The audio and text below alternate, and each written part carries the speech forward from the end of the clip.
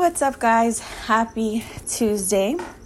I wanted to add something on the season's message before we even enter into anything else. I wanted you to grasp this.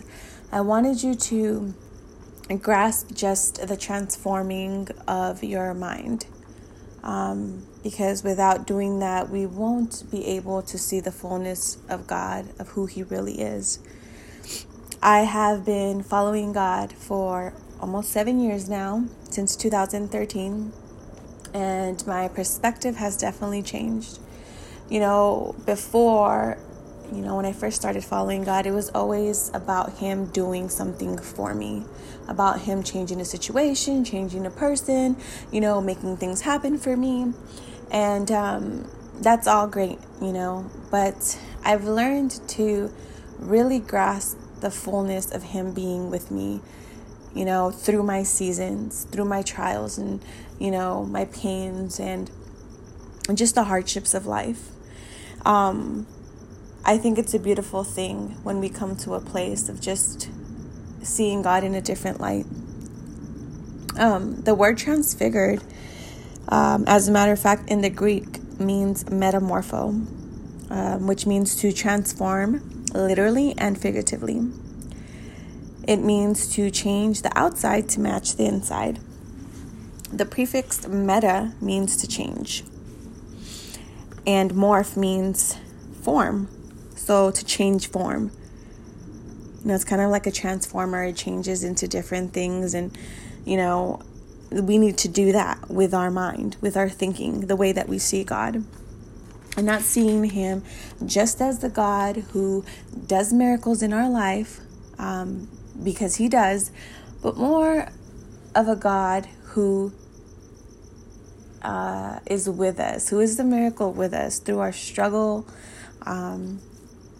just those hurdles that are hard to get over. He's with us, and I think that's more beautiful than Him painting a final picture, because in this life we will have many trials and struggles, but He says that, be of good cheer because He has overcome them. So I want to be with the one who's overcome.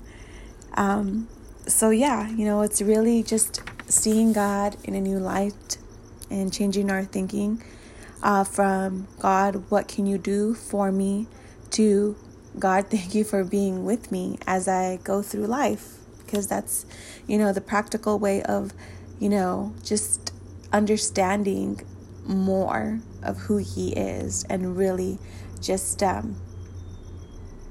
grasping that and letting that and allowing that to lead our seasons with God. So I encourage you guys in that. Pray about it. Ask God to change your perspective. And come into this journey of allowing God, in your season. So I encourage you in that. God bless you. And I look forward to the next message on David. David was a man after God's own heart. And even though he was a mess, God still saw his heart. So that's going to be the next message that I share with you.